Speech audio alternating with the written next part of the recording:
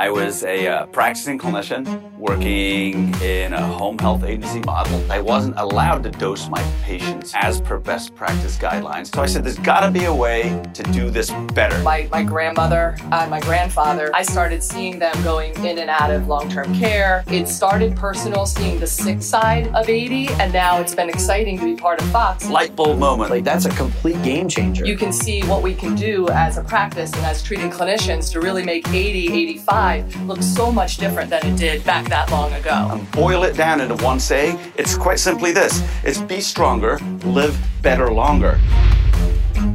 Welcome to Fox Rehabilitation's Live Better Longer podcast, the podcast dedicated to clinicians who work with older adults. My name is Jim Shear, and today my co-host is... I feel like I could leave right now and then just turn the podcast over to you. That's how much confidence I have in you. Today my co-host is Fox physical therapist, Audra Vellucci.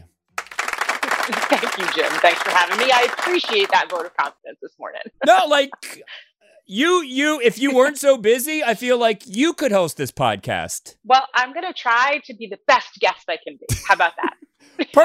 Perfect. Now, some people may be saying to themselves, hold up, this is OT month. Why do you have a PT on?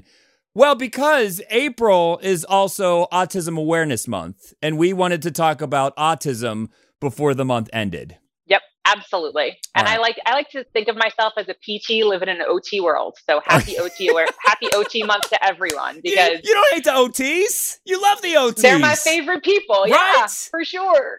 We're still celebrating OT month all the time. There's a lot of things happening in April. But we did want to have a nice conversation about Autism Awareness Month, because I feel like during these months, like, we'll shout it out and that's it. And I'm like, no, we got to dig a little bit deeper. So for you, what does Autism Awareness Month mean? For me, I have an 18-year-old son. That one hurts to say out loud, but I do.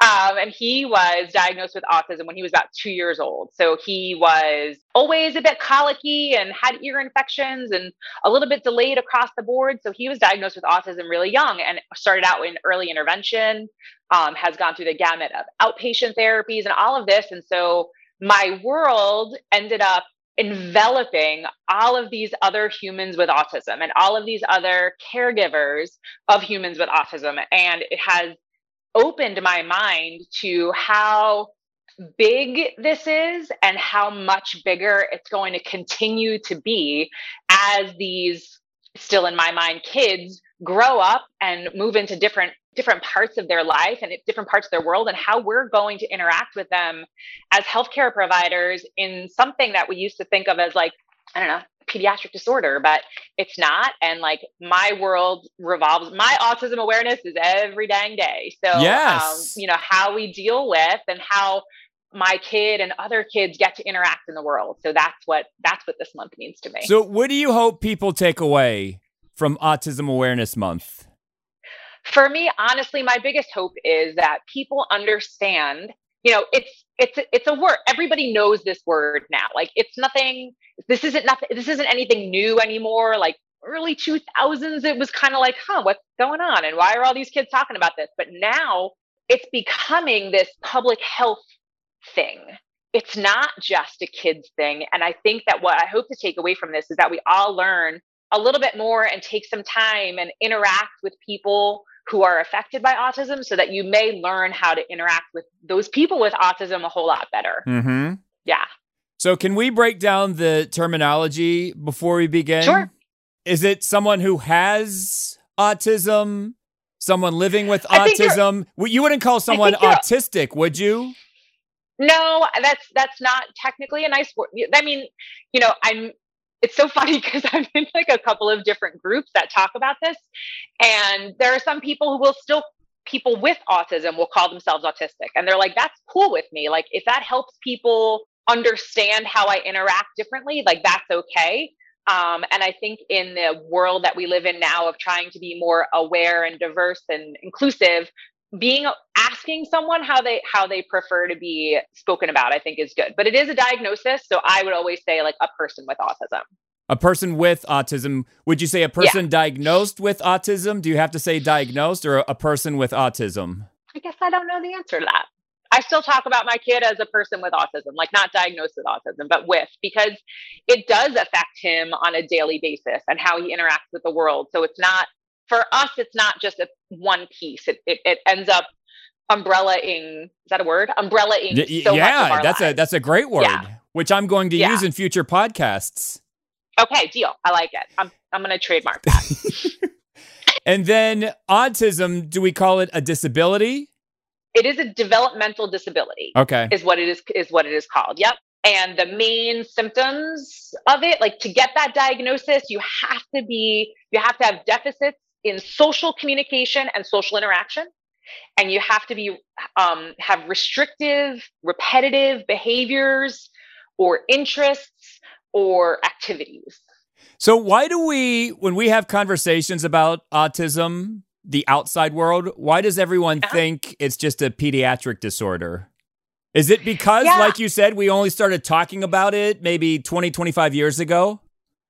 I think it is. I mean, it existed before that, for sure, but the prevalence numbers of it blew up in 2000. They kind of just went crazy. Because people were properly being diagnosed with it, right? Which probably wasn't happening years ago. Right. And I think that, a lot of people will talk about, and there was a great movie about a famous person with autism, Temple Grandin, and she is an incredible animal behaviorist, and how her parents were able to help her through her autism journey so that she could then become a very successful adult working with autism. So I think a lot of people, and once like Hollywood brings it to the limelight, it certainly helps a lot also. Then everyone knows about it. And everybody knows about it. But those kids that were diagnosed in 2000 are 22 now, right? So now they are adults. They are in the adult world. And they will start to come to different healthcare providers as grown-ups now, whether or not their parents will still be with them as some version of a guardian. But these are grown-ups, and they're going to continue to age, and we're going to have to continue to treat them as healthcare providers across the board. Yeah. And do you have prevalence numbers? I do. So in 2000, the numbers were 1 in 150 kids were diagnosed with autism. And generally, and I think the other reason why it's a pediatric is that's when it's usually diagnosed. I've started to learn a lot more people and been introduced to people who ended up getting diagnosed in their 20s and 30s. But 2021, it was 1 in 44 kids. Wow. That's crazy, right? So it went from 1 in 150? Yep. To 1 in 44. 1 in 44. An increase of 240%. Now, why do you think there's that jump? And we would just be speculating right now.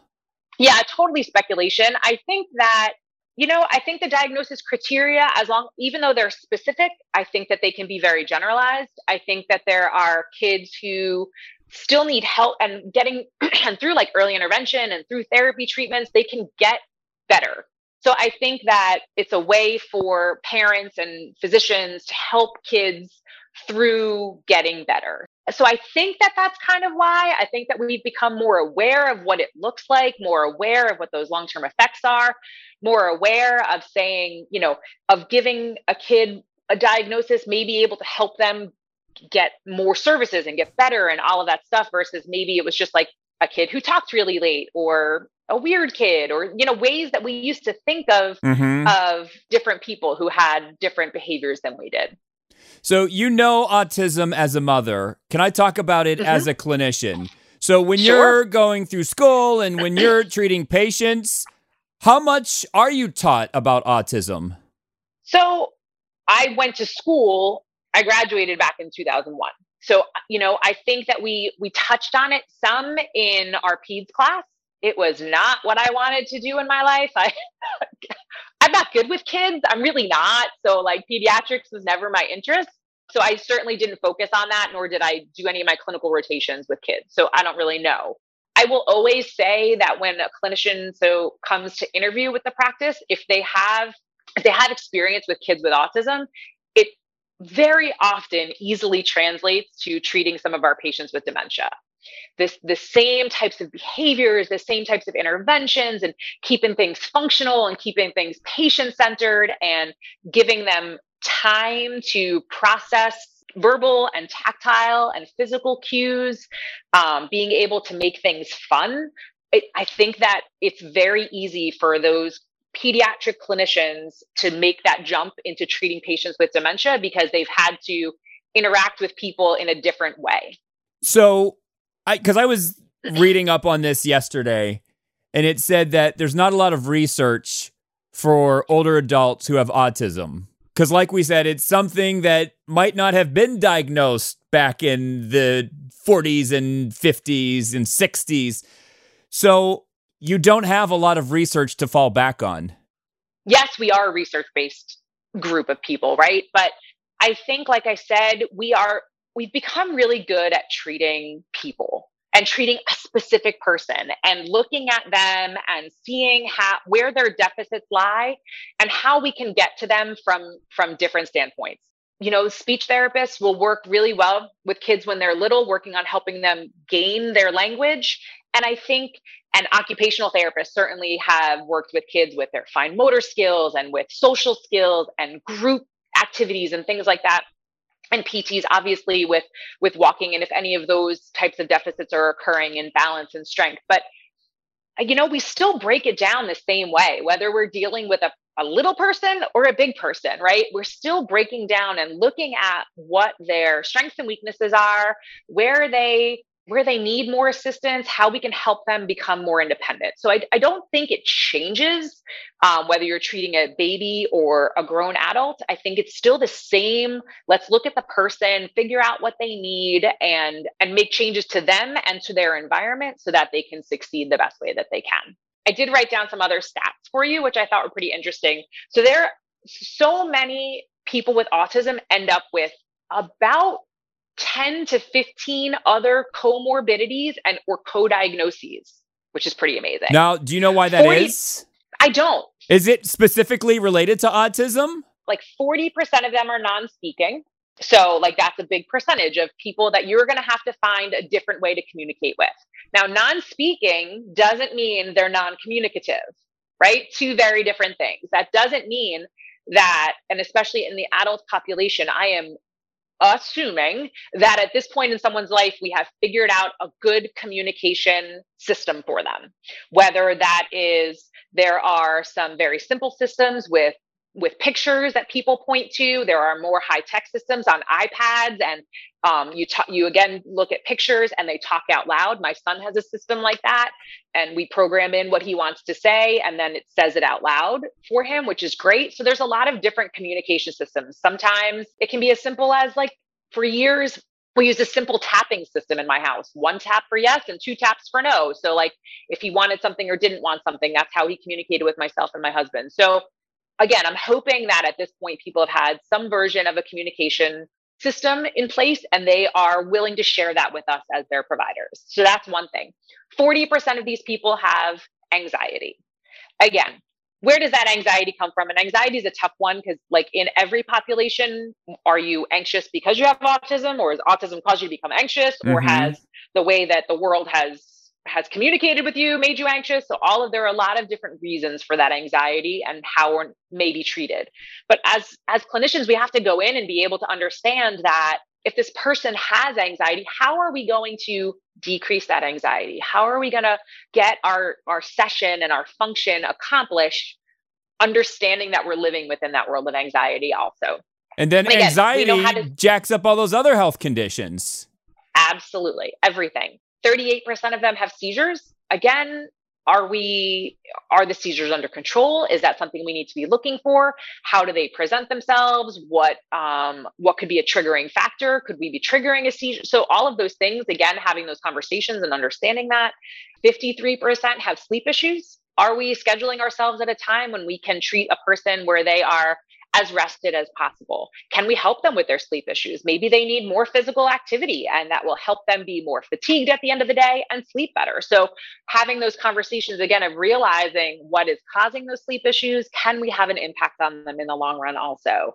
And then the final one is almost 50% of people with autism wander. That is a scary number to me. So when you're walking into someone's house or home or group home or wherever they may be living, and understanding again that heightened sense of security that could be happening in people's places. Because I've walked into some of my friends' homes that have, to me, what feels like an overwhelming number of locks on doors, inside doors, outside doors, alarm systems, all of these things, because they need to be alarmed if their child gets up and wanders in the middle of the night or anytime throughout the day. So being cognizant of those things certainly will help us make sure that we're keeping ourselves and our patients safe when we're in their homes. All right. So let's take a break. I have a couple more questions to ask you. Okay. Couple more about autism and then one not about autism. Okay. All right. So we're going to take a break. More with Audra Vellucci next on Fox Rehabilitation's Live Better Longer podcast.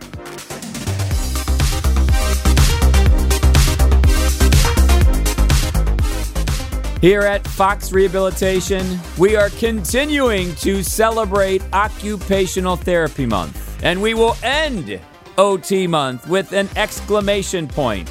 The Fox Talks webinar series is coming back. You may remember we kicked off Occupational Therapy Month with the Complete OT Part 4, and we are closing Occupational Therapy Month with the Complete OT Part 5. It will be hosted by Brett Herman, Fox occupational therapists Olivia Maltempi and Sawyer Delegan will present. Olivia will present on the 8 dimensions of wellness, and Sawyer will present on maintaining sexual function. So if you would like to attend this webinar, go to our website, foxrehab.org, and right there on the landing page in big bold letters, you will see the Complete OT Part 5. Click on that link to register.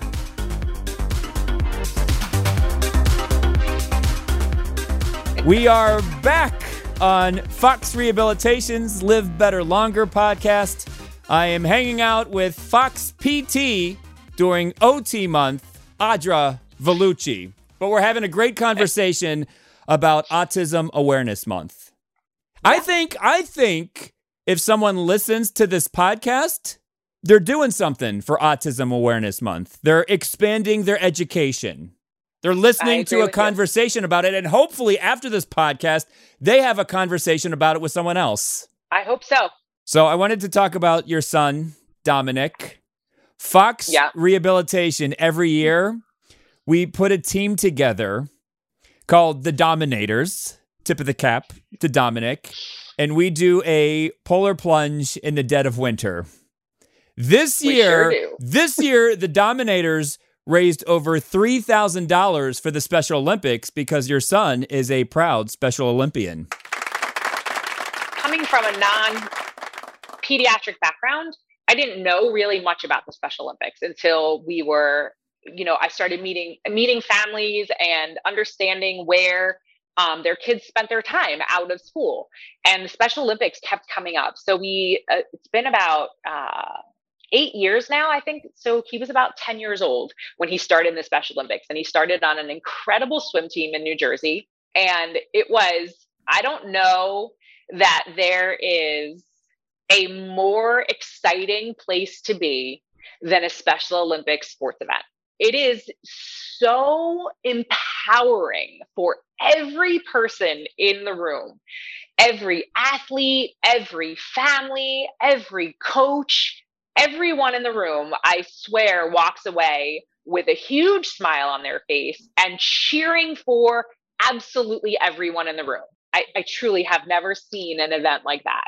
So the one year I decided we were going to raise funds, and the biggest fundraiser for the Special Olympics is the Polar Plunge. Mm-hmm. So the Polar Plunge, again, happens across the country. So a lot of different states will have the Polar Plunge. The one in New Jersey one of the 2 in New Jersey are at Seaside Heights, and it is in the dead of winter. It is in February, which seems crazy to run into the Atlantic Ocean in February. And I mentioned it to a few of my friends, my colleagues at Fox, and our first team the first year was myself, Romeo Gallo, and his family, his wife, his kids. They all came, and we ran into the ocean together, and it has grown from there. I was unable to attend the New Jersey Special Olympics polar plunge this year, but the team showed up and even bigger than ever before. So now there are colleagues coming from across the practice to join, and I think that it's fantastic. All right, so last question. Audra Vellucci, I don't know if you've ever been told this, but you're cool. Like, I met you on a Teams meeting, and then we met in person, and I'm like, yeah, like, Audra's cool. Has anyone told you that before, that you're cool? I don't know that anyone's ever told me that before, but I'll take it. I met Snoop Dogg. He walks into a room and you're like he's cool. Like, you get why he's Snoop Dogg. I have certainly never been compared in a sentence to Snoop Dogg. I also met Rihanna. She walks into a room, you're like, yeah, she's cool. I get it. You're cool. I'll take it. So Snoop I need and Rihanna, I'm in good company. So I need to know, and I've asked this question a bunch on this podcast because it's something near and dear to my heart. What kind of music is Audra Vellucci into? Oh my goodness, that's a great question. And does it sound like so corny to say? It really depends on my mood, and it depends on the season. That's a cool answer. Right now, all right, end of April going into May. What are you feeling? End of April going into May, I am usually feeling some Buffett vibe. Right? I'm definitely, some Jimmy Buffett's got to get the summer kicking and when the weather starts turning. I don't know. There's some times that I am very into country, though. Okay. Right now, I'm into country. My husband just made me probably one of the best gifts. People used to do mixtapes. They don't do mixtapes anymore. They do playlists, right? The fact that you shouted out a mixtape makes you cool. Oh, thanks. He made me a great playlist for when I cook. And he made me a mob music playlist. Which was a huge album in the early 2000s. Yes. Can't really find like the album itself, but he made a mix of all different kinds of music when I'm making like pasta and bread and sauce and stuff on the weekends. Yeah. Audra, thank you so much for the time today. You'll have to come back. I'll come back. Thanks, for PT month. All right, PT month, I'll be back. Yeah, you'll be back for PT month. Something to talk about for PTs. All right, so enjoy the rest of OT month. Great conversation today about Autism Awareness Month. And then I'm sure there'll be a whole bunch of, May is Better Speech and Hearing Month. So we'll celebrate the SLPs in May. So thank you, Audra. I'll come talk about the SLPs too. Okay. So for Audra Vellucci, my name is Jim Shear, and we will see Yins later.